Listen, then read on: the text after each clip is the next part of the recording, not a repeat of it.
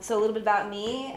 From Fairbanks, so I'm down visiting for my time here from Fairbanks, and I love skiing. I'm obsessed with my puppy. His name's Lefty. I love the long walk on the beach I took here today in Homer. I can't believe how beautiful it is. It's crazy. And I love how to figure out how things work, to always be learning about new skills, to take things apart, to create new things. And that really is what my work's all about. So I think the best way to sort of look at this body of work is to start with the paintings over here. And so in my sort of infancy as an artist, I really used a lot of paint and explored different concepts with that material. But then I started thinking about why do I use paint? Really started thinking about the meaning of the material I was using and what it meant to me and why I was using it. And so I kind of broke it down and went to the foundation of my creativity, which really is in fabric. So I grew up sewing a lot with my mom, making a lot of useful things, things to wear, but also being creative in that skill. So being able to make costumes for Halloween, and just really the freedom that learning how to sew gave me. So just create this world that engaged me and was, that was mine, that I made. So that led me to felt in my work. And I started thinking about, just really the basics, what is my environment? So I started making a lot of things that were around me in felt. And then I started doing these felt paintings. And then in my artist statement, I talked a little bit about marrying the feminine and masculine qualities of materials together. And so that's where these different objects come in with the sewing. So, sewing or the fabric and thread being sort of more feminine qualities, and the objects of our domestic spaces, the register here or the pull station, the refrigerator, giving them a totally different life by putting them together. It just completely, you don't need those identifications anymore. It becomes something new, and that's really what the art world does for me. So now I have this place that I can create where there's no expectations of me, there's no expectations of the materials, and they become something totally, totally different. And so then that kind of leads to my installation.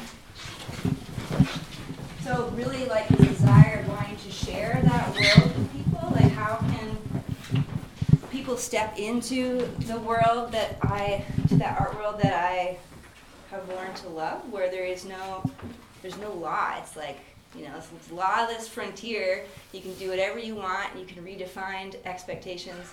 And so you guys become the art because you are now inside the painting, right? So you get to step into the world and it becomes whatever you want it to be.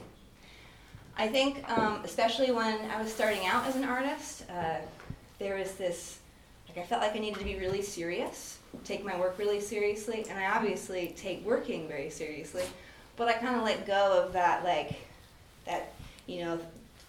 the expectation that I had to be some sort of struggling artist within my ideas and where things are coming from. But I needed some validation to let go of that, I think. And I fell in love with Philip Guston's work, but really how he talked about it. So his abandoning abstract expressionism and going into neo-expressionism, going into more figurative work. And he was talking about it once, and somebody had in the audience not accused him, but came off as how could you step away from abstract expressionism? It's so important. And he talked about the joy that he really got when he thought about, when he wasn't in his studio, the joy thinking about his works and what they were doing, the narrative that then became alive through making those works. And so that kind of put this little seed in my head that thought it's okay to investigate these delightful things, to explore joy. And so the drawings really do that for me. So these drawings are made out of just colored paper. So really even the felt, really using these craft materials that you probably associate with childhood, innocence. It's about having fun and playing. And why can't we do that as adults? There's another artist that I really admire, Thomas Demond, who makes these beautiful installations out of colored paper, but he's very serious. He's a very serious, older German man, and he has a very dry sense of humor. So I just love thinking about this older guy sitting in his studio cutting up little things, making little packages and arranging them. And I mean, even if he doesn't talk about his work as though he's indulging in delight, I mean, that's what I see out of it. So these drawings are super fun for me because they're just, I can they have such immediate satisfaction, cutting and putting down, and really, so I really look at them as drawings. So that kind of leads into the quilt over here. So as a whole, I see this as a quilt put together. So each one of these is a quilt block. It's like a block on the wall. Maybe not. But what I love about this body, this sort of aspect of my work, is that each piece gets to be like a little rabbit hole, a little curiosity that, I decided to want to investigate. Like, maybe one day I woke up and really wanted to learn a little bit about upholstery, and I just go down that road, and then I'm mixing that skill with some of the skills I already have, and again, redefining the materials themselves, but redefining the associations that they have. So stripping down the expectation that tile is this industrial material, and although tile is a little bit loaded with mosaics and it definitely has an artistic background, but seeing all these the pairings of sewing and tile together. So in Fairbanks, I've been building a live work studio, and it's been super fun to build a house, and I've learned a lot. So a lot of the materials that are here within each piece are remnants from that job or other jobs that I've had. So throughout my life, separate from my art life, I've always been curious to learn a new skill. So it's led me to so many different jobs.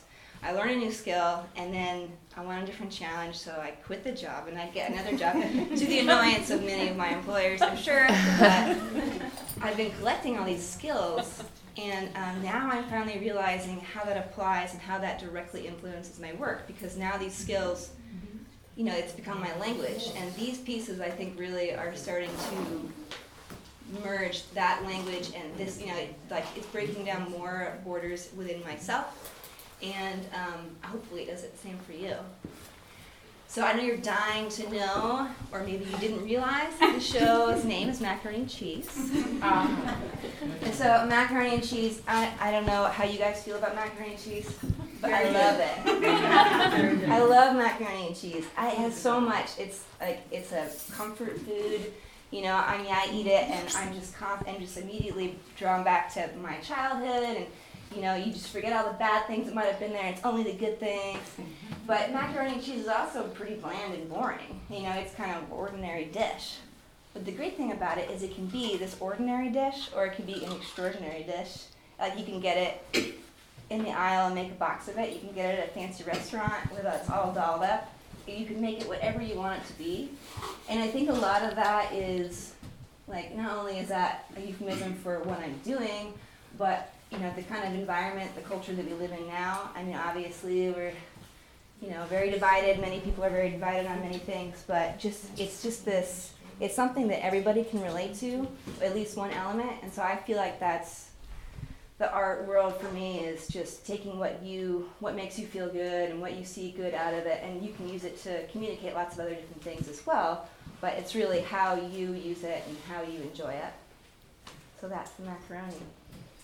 Anyway, yeah. Awesome.